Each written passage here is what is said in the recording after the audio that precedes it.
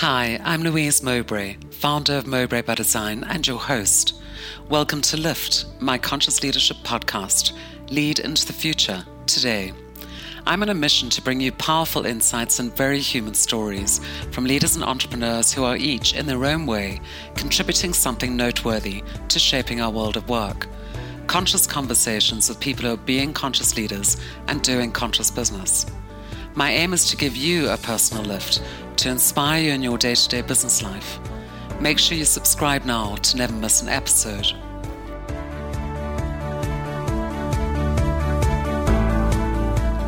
Today, I'm talking to Stan Stalnaker, founding director of Hub Culture, the conscious social network with over 50,000 global members. Hub Culture began in 2002 as one of the first online social networks and has always been at the forefront of change and new ideas. I first met Stan in London in 2005 and joined Hub Culture shortly afterwards. Since its inception, Hub Culture has produced over 50 pop-up locations in cities around the world with over 70,000 hosted guests, introduced virtual reality environments, interviewed thousands of cultural and business leaders, and launched integrated financial services around Venn. As part of Hub Culture's ecosystem, Stan advises portfolio companies with activities in blockchain, space, legal frameworks and digital content, and consults with governments and industry regulators on emerging technology, best practices and frameworks to lay the foundations for Hub Culture's eventual emergence as the first virtual state. I wanted to talk to Stan about what Hub Culture is up to today, his recent visit to the Amazon, and how Hub Culture is serving their digital citizens from a conscious leadership perspective. Stan, welcome to Lift. It's amazing to have you here with me today. Thank you. It's great to be here. Kind of a distance between us, but technology makes it feel like we're right face to face. Absolutely. And I think just, we're smack bang in the middle of the coronavirus, the novel coronavirus, which I think without a doubt is going to have quite an influence on the rapid movement over to digital, if it hasn't happened already, for a lot of people. But let's not talk about the coronavirus today. Stan, give me a bit of background. You founded Hub Culture, and you're the CEO of Hub Culture. Tell me a little bit more about what Hub Culture is up to today. Thank you. Well, yes, I am the founder and founding director of Hub Culture. Hub Culture is a community, a digital community that exists both online and in the real world. It's today the longest running online social network, but it's really a social network focused on business and conscious leadership. So we are actively creating space for our members to be able to hopefully move toward self-actualization. And in the context of that, we're building up the frameworks for the first, what we call virtual state, or the first virtual country. And that's been a many-year process for us, working on a lot of different things to be able to put the tools in place to help our members be able to achieve, that goal. So, goodness, Stan, straight into independent state. And I'm sure that has a lot of people wondering, what on earth does that look like? What is it, how does one operate in an independent state? Well, so our view would be that in the future, the world will see more, say specialization or granularization. And that means that there's space emerging between the citizen and the state. And a virtual state, what we're essentially building, is designed to provide services for our community in that kind of world. So we don't see it fully as an, independent nation state, but we see it as a new kind of institution, a new kind of entity, really based in a way on tribalism, which is a very old idea. Right. The nation state construct is actually only 200, maybe 250 years old. Before that, the world existed really in tribes. And we see digital tribes, virtual tribes, as being something that are persistent throughout history. And if you are really active in providing services and capabilities for a community, our tribe, that does tend to take on the form of a virtual state. So, in simple terms, what does that mean? It means that we're trying to provide the best space for conscious transformation for our people. And it also means that we're trying to provide advantages and opportunities to our kind of quote unquote society. So that began with digital currency. In 2007, we launched one of the first digital currencies, VEN. And then it moved into digital identity. So we're actively providing own your own data forms of digital identity for our members. And those digital identities can be used across the web. Obviously, economic empowerment or wealth creation through opportunities and sort of business or work that comes through the community. And then more recently, governance. So we launched a program called Propel, which is focused on what we call liquid governance, which is real-time voting and exportable governance that can be moved or created from one area within the community and exported to another area. There are other things that we're doing beyond that around tokenization and exchanges and artificial intelligence, but all of them serve the idea of creating a basic framework that is designed to serve our members. Stan, it's so interesting because I think you and I met in around about 2005. And I can remember joining Hub Culture. Don't date us. Gosh, I shouldn't really, should I? And you founded, I think, Hub Culture in around about, if I remember correctly, around about 2007. Well, so Hub Culture, the community, well, it was like many things. I worked in media at Time Warner. So Hub began in 2002, and then we started doing events and parties and fundraisers and stuff over the ensuing years. And then in 2007, I finally left my day job to focus on it full time. So it has several inception points. The company, and now there's many companies, half a dozen companies that run the aspects of the community. That all began in 2006, 2007. But the community started in 2002. Yeah, and thanks for filling me in. And I definitely aged both of us there, but I have to say, one of the... Well, we were very young when we met. We were so young. I know, it was we ridiculous. Were just babies. Exactly. And Stan, one of the things I remember after joining Hub Culture is using VEN to exchange services with somebody else rather than cash, hard cash.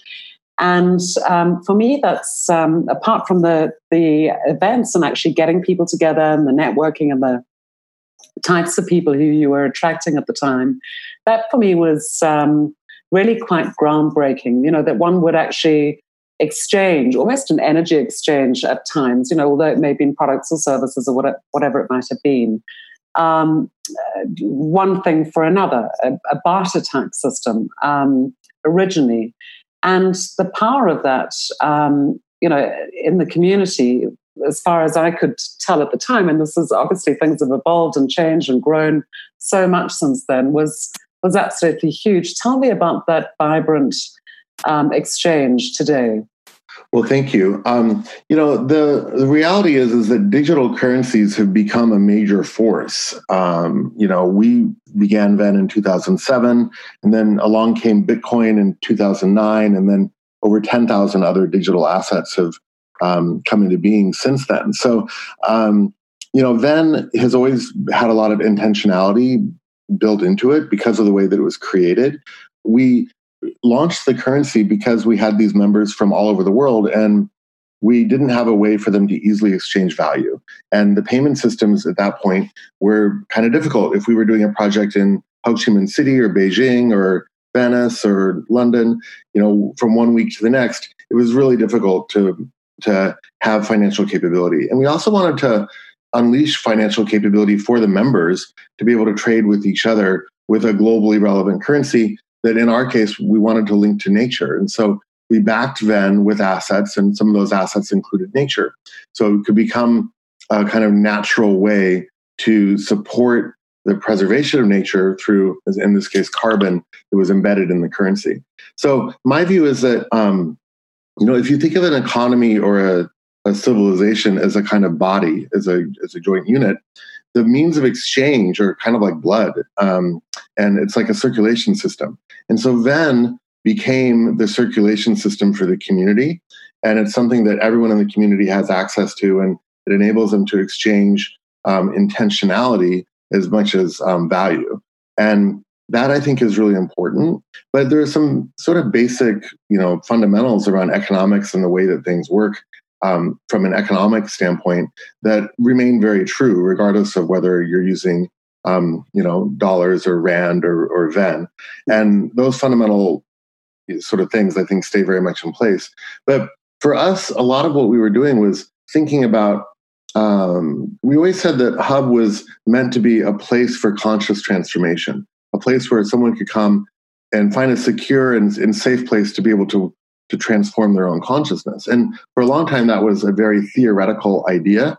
But in many ways, the actual reality of that transformation began when we introduced a new kind of intentional money into the network. By changing the fundamentals of the money in the community, we were then able to begin to manifest different outcomes for the things that we did. And then, since then, we've grown in a lot of ways, and we've developed a lot of other pillars that are part of this idea of the virtual state.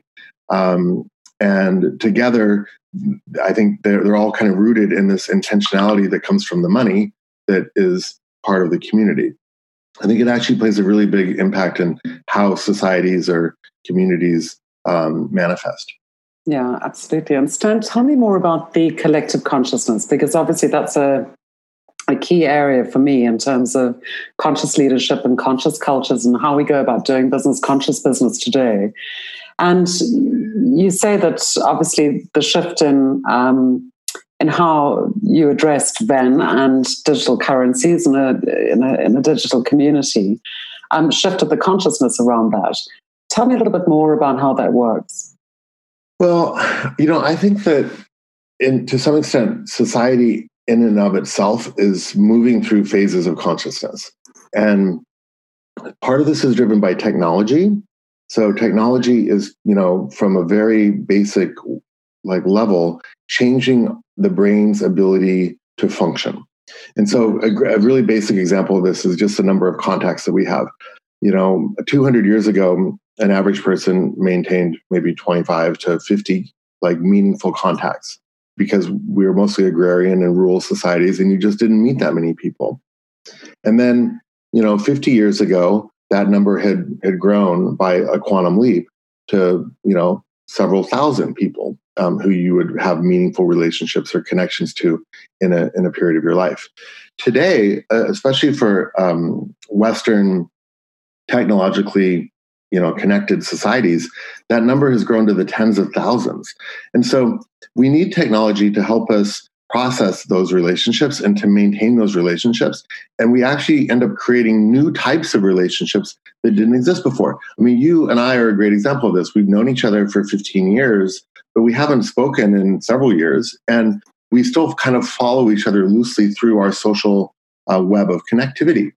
And this actually changes the brain waves, the frequencies of the brain in terms of how we're using our minds and the neural pathways and the neural connections that are being built and maintained in our brains. So for children today, there seems to be, but according to some studies, more prefrontal cortex activity, because children are processing a lot more information in much shorter bursts of time. But the deep learning neurons that go into the other parts of the brain are being exercised often less, and they're seeing less capability for children to develop the kinds of deep thinking that exists there.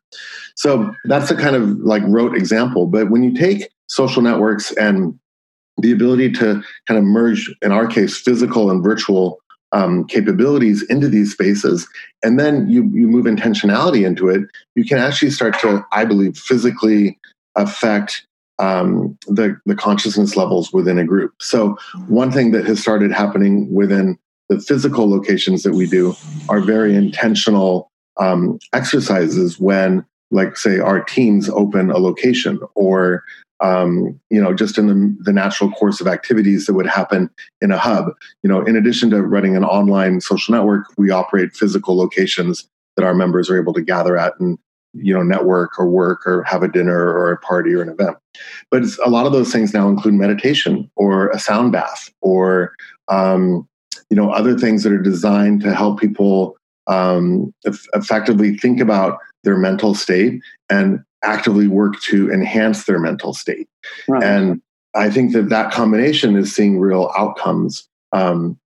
Whether we're doing it at our hub at Burning Man, or it's the hub in Davos, or our innovation campus somewhere in Europe.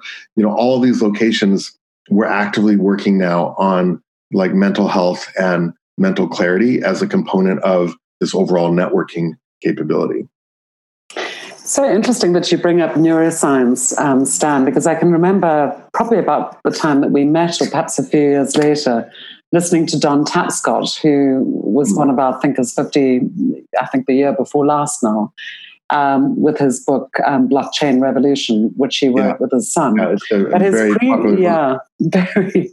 And his previous book, I forget the title of, was very much focused on the research that he'd done around young people and how their brains are wired differently and how they process information differently.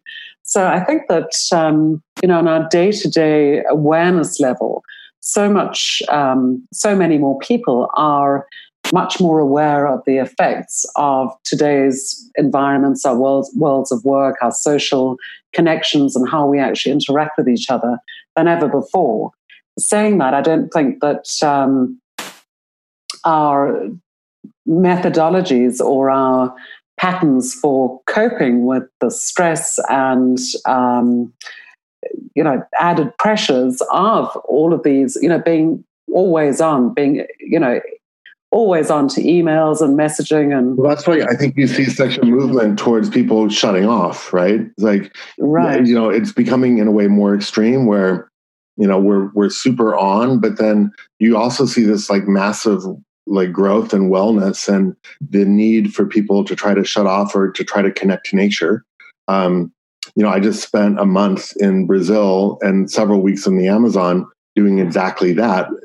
Frankly, I was working on another project, which I think we'll talk about later, but, several weeks in the Amazon with indigenous tribes, really disconnected in many ways from that, but also working intentionally on studying, indigenous methods for effectively consciousness, and then thinking about how those methods can be brought into the world that we live in. And I think there are a number of people working on these ideas. And certainly as a community, hub culture, I've seen it move so much in terms of the people that work with us and also the people who interact with us being way more focused and interested in that side of things, to the point where it's really becoming ingrained in the business as well. And I've seen massive differences in the level of success that our teams have on projects based on how much attention we're paying to intentionality going into it. Like we always do now, like a meditation going into a project. And we try to set intentionality with the group and to try to harmonize the frequency of the people on our team. And I see time and time again that when that happens, the outcomes for the group are amazing. They work better together. They get along better together. And the people who miss that end up in a weird way, kind of like energetically disconnected from the work that's going on. It's really something that's quite powerful. And even if people are sensitive to that energetic connection or not sensitive to that energetic connection, I think they still benefit from it, whether they feel it themselves or not. Yeah, I absolutely love this, because instead of us talking about collective consciousness as if it just exists, that intention of creating the collective consciousness to hold that space for that group to serve that purpose does need work. And I think a lot of people are perhaps, we talk a lot about, the 5 people that we spend the most time with and how they really shape our world and our thinking and how we feel about things and how we approach things. The key here, of course, is, as we spend time with those 5 people and we hopefully choose the people we spend time with. So really is that need to choose the environments and the business projects and engagements that we're involved with intentionally to get a better result for the future. Stan, I'm really curious, because one of the things that I am finding in this world of work today is that there seems to be, just as in many other things, geopolitics or anything we can think of right now, there seems to be a massive polarization, perhaps old school, old thinking organizations, teams, cultures, and those organizations that really are shifting rapidly towards an emergent future. How do you see this? I mean, it's wonderful having this. How many people are in Hub Culture today? There's around 50,000. 50,000, right? So it's a lovely resource to be able to look at and actually quantify, what's actually going on around that sort of polarization. What is your experience of that? I mean, I think people are drawn to like-minded people generally. And so you see the ability for technology to provide an audience for almost everyone, depending on what their previous worldview is. And, quite frankly, algorithms are designed to optimize efficiency and productivity, which increasingly route us, especially in the digital world, into kind of funnels. And those funnels themselves tend to be polarizing. And so I think really that the web today and the way that social media works is actually doing a lot to make us feel and think that we're more polarized than we actually are. And that actually sets off a feedback loop that enhances the polarization. Yeah. However, I don't think that we're as really polarized as people think. And I think that on, let's just say the conscious side of the coin, people, I think, tend to, get excited about it because they start to see really, manifest changes happening. And there's a kind of dual reality. There's like normal reality, and then there's like kind of conscious reality. And when you dip into conscious reality, especially when you hit a flow state, it's like there are no coincidences. Everything matters. Like it gives you reasons to be very diligent about how you perform or how you act, because you can see results from that. And so that's highly reinforcing, and it pushes people down that path to kind of seek more. But as you go down that path, I think it becomes really easy to kind of discount or, to kind of think that this is the only way. Yeah. And then on the other side, you have people who are either traditionalistic or perhaps what you would call scientific, who would sort of discount it and say like, hey, there's nothing to this. You really just need to pay attention to the math, right? And the facts, and reality is reality. And on that side, oddly enough, both extremely traditional, or what you might think of as religious views, or very scientific views, are not incompatible with like higher levels of consciousness, right? So scientifically working towards essentially a kind of evolutionary state by opening up more neural pathways in the brain is not incompatible with science. It's just that science doesn't really understand a scientific method for doing that. And so we're still kind of fumbling around in the dark about ways to do it. Some people do mushrooms, and that increases neural brain activity by like a factor of 5x. And then they come away with some, insight from that. Other people are doing meditation. Other people are just, being super conscious about how they interact with people, or setting goals for their next week or their next 5 years. Whatever the method is that people are trying to do to enhance the conscious performing of their mind is, the method that they're doing, but there isn't a scientific method to it. And then on the religious side, you could argue that there are aspects of religiosity that are compatible with this level of mindfulness, but they're just stories that are essentially told in different ways. And again, the religious side isn't really linked to science. So you have this like kind of dichotomy between the science and the traditional sort of spiritualism side. And then you have this kind of conscious like movement, which is a little bit focused on, say, curious exploration, but with some form of experimentation or a scientific method.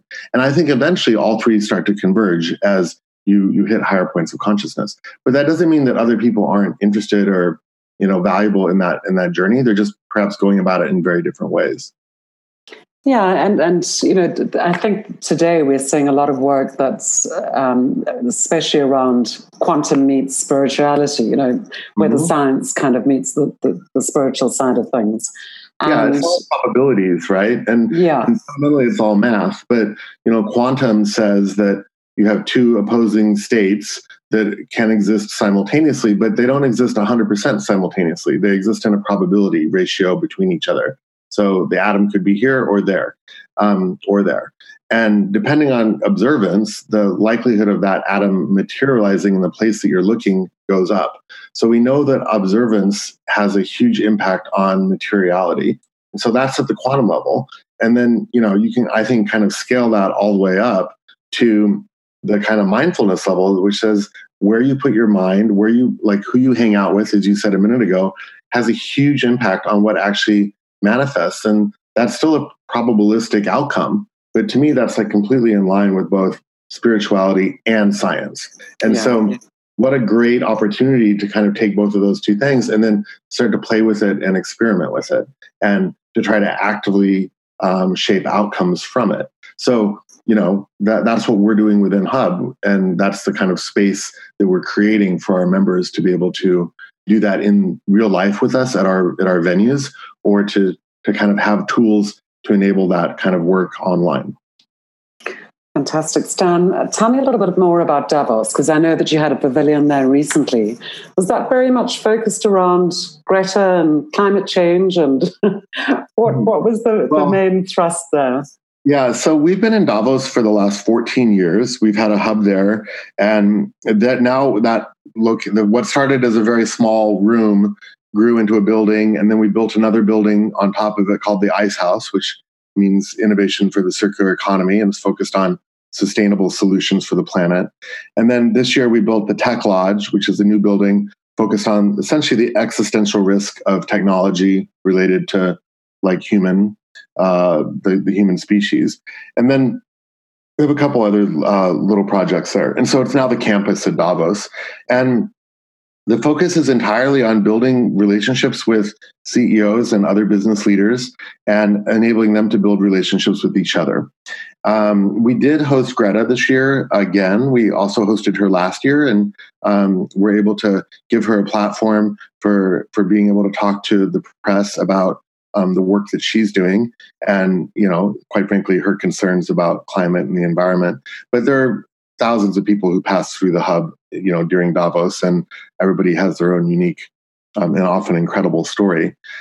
For us, this year was really focused on technology. We did a series of audio discussions called The Chronicles, looking at existential tech, which I think, along with climate, is a huge area that we need to be focused on in terms of making sure that we get tech right with its relationship to the evolution of the human species. There are several very real scenarios in which we don't come out looking very good in terms of the relationship to the evolution of technology, especially as we approach singularity, which we may or may not reach anytime soon. But it's really the period after connected tech and before singularity that's the most dangerous for us.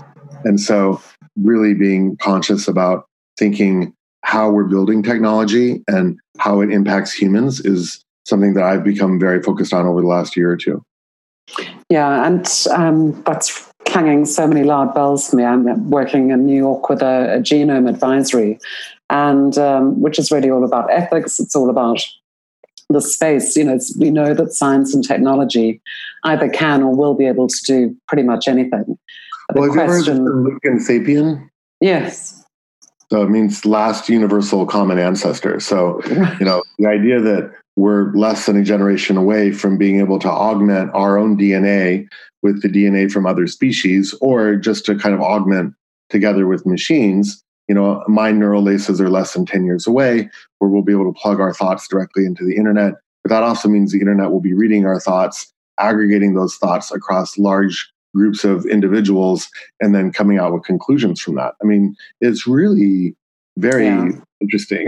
and deeply concerning. I think I was at a singularity event, funnily enough, the other night, and what concerns me a lot, I work a lot also with futures and future models and helping people to actually think in multiple futures. And one of the things that I'm finding time and time again is that, there's a great celebration around what technology and science can do. Produce perhaps twins in a petri dish in China, and science goes, wow, that's amazing. And yes, I guess, for science and technology, it is amazing.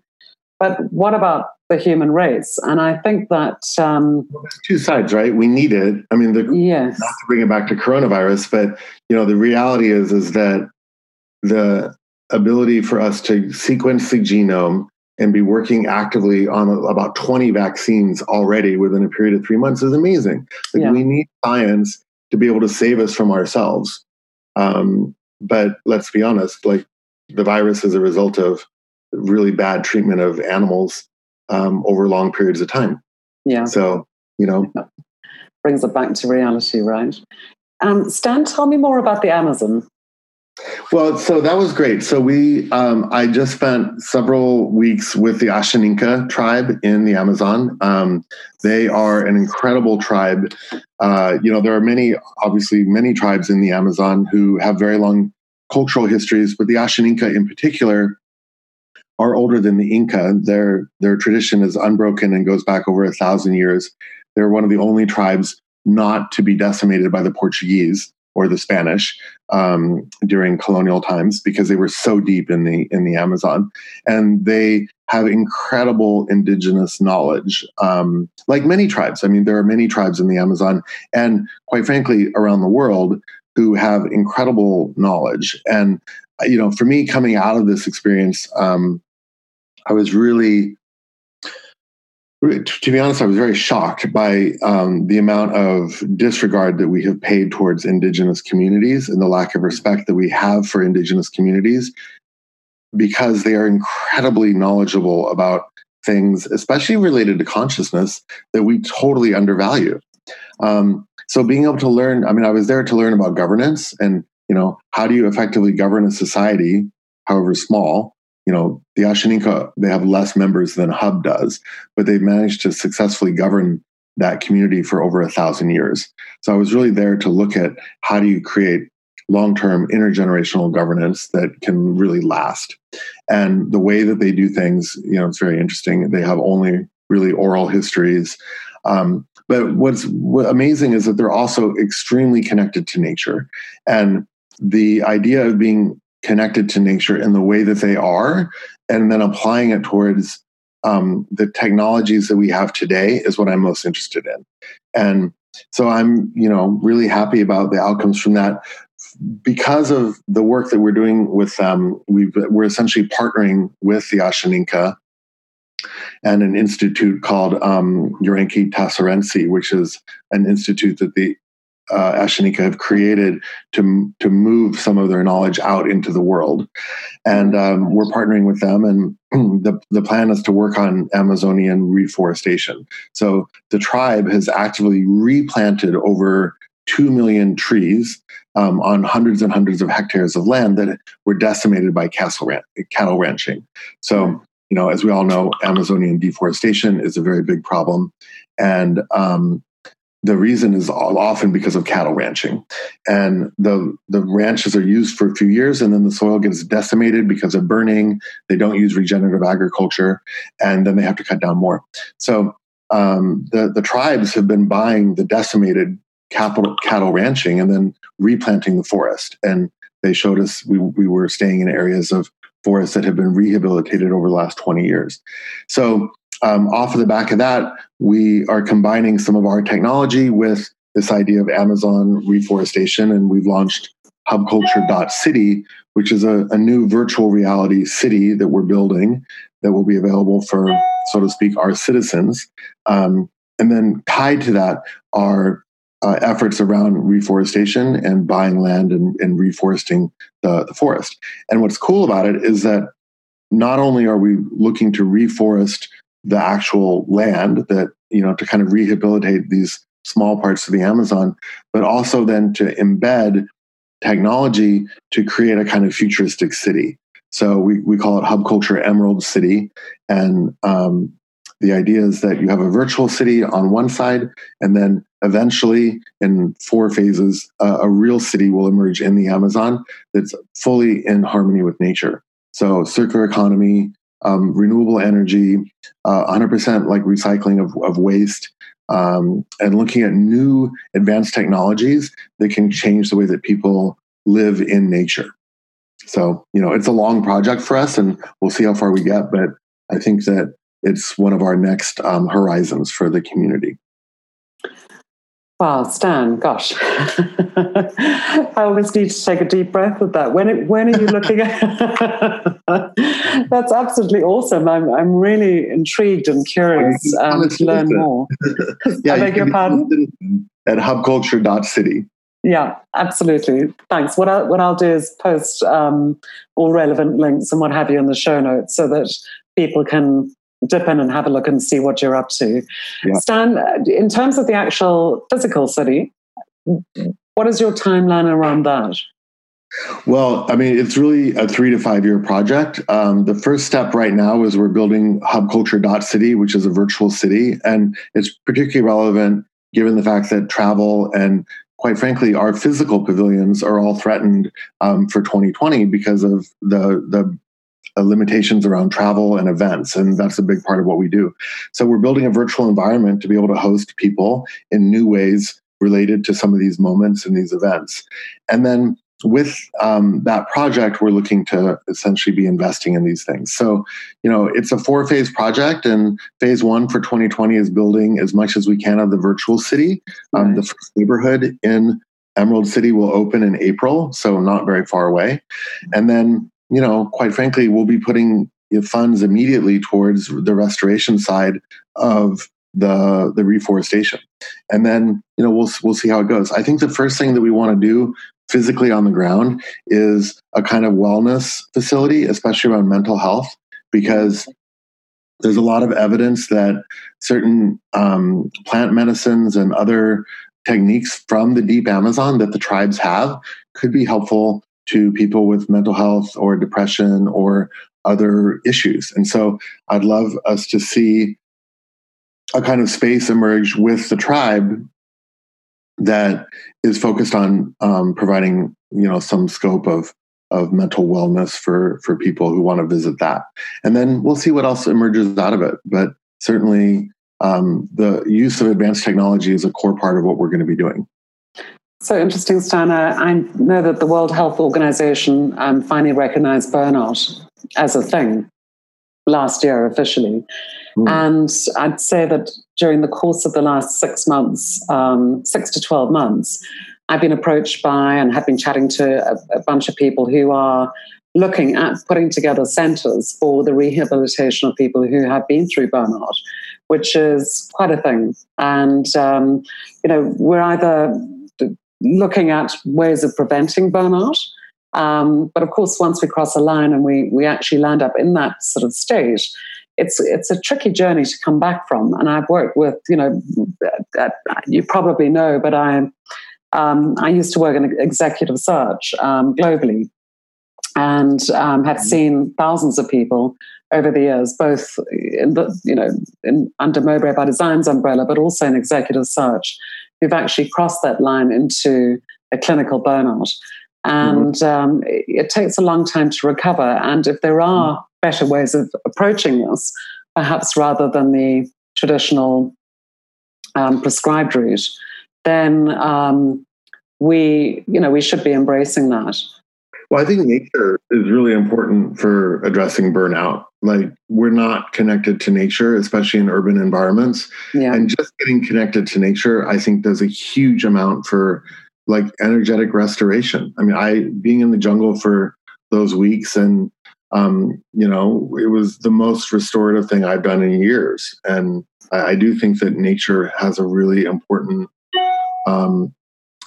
we are part of nature, but we tend to ignore that. And our inability to connect with nature, I think, is really symptomatic of a lot of the sickness in the world today. So nature has to be preserved. Absolutely. And Stan, last but not least, you just launched a fund. We did. In March, we launched a digital asset fund, which is connected to VAN, our digital currency. So it's essentially a hedge fund that's investing into, this actually has a very unique investment thesis. So it's investing into digital assets, which you would think of as, the many types of new emerging technologies that are coming to fore, but it has a very unique filter. It has an SDG, ESG filter. So anything that we invest in with the fund has to be done with an SDG, Sustainable Development Goals, or ESG, Environmental and Social Governance lens.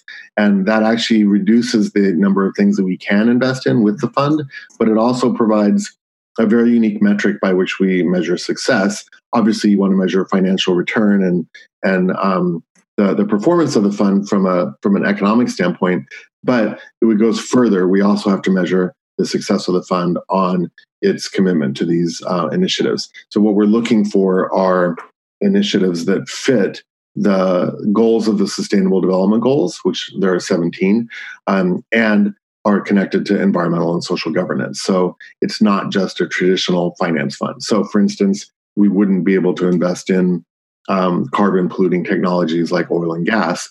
We'd instead be looking at perhaps, things like solar. So, there are a lot of metrics and variables to how we look at things with the fund, but we're actively looking to have, extremely good performance, hopefully, with this kind of social purpose as well. Fantastic. Stan, thank you so much for your time. I've got 1,000 other questions, but perhaps we'll pick up in episode 2 another time. Well, maybe we should have you onto one of our chronicles soon. Absolutely. That would be amazing. I'd absolutely love that. And I'm going to keep a keen eye on Emerald City. I think it's something that personally it appeals hugely. And I will, as I mentioned before, post all relevant links and make sure that people have a way of getting hold of you. Across the different platforms. Stan, lovely to connect with you again. And we'll be in touch. Okay, we'll see you at a hub soon. Thank you for joining me on this episode of Lift. I'm delighted you're here. If you'd like to connect with Stan, head over to my website, mowbraybydesign.com, where you'll find the show notes and relevant links. Whilst you're there, don't forget to subscribe to the show in iTunes or any of your favorite platforms to never miss an episode. And if you're loving Lift, I'd really appreciate a rating in iTunes or simply share with a friend who needs a lift. You can get in touch with me for coaching or speaking engagements by sending an email to louise@mowbraybydesign.com or click on the contact button on my site. Until next time, lift yourself, lift another.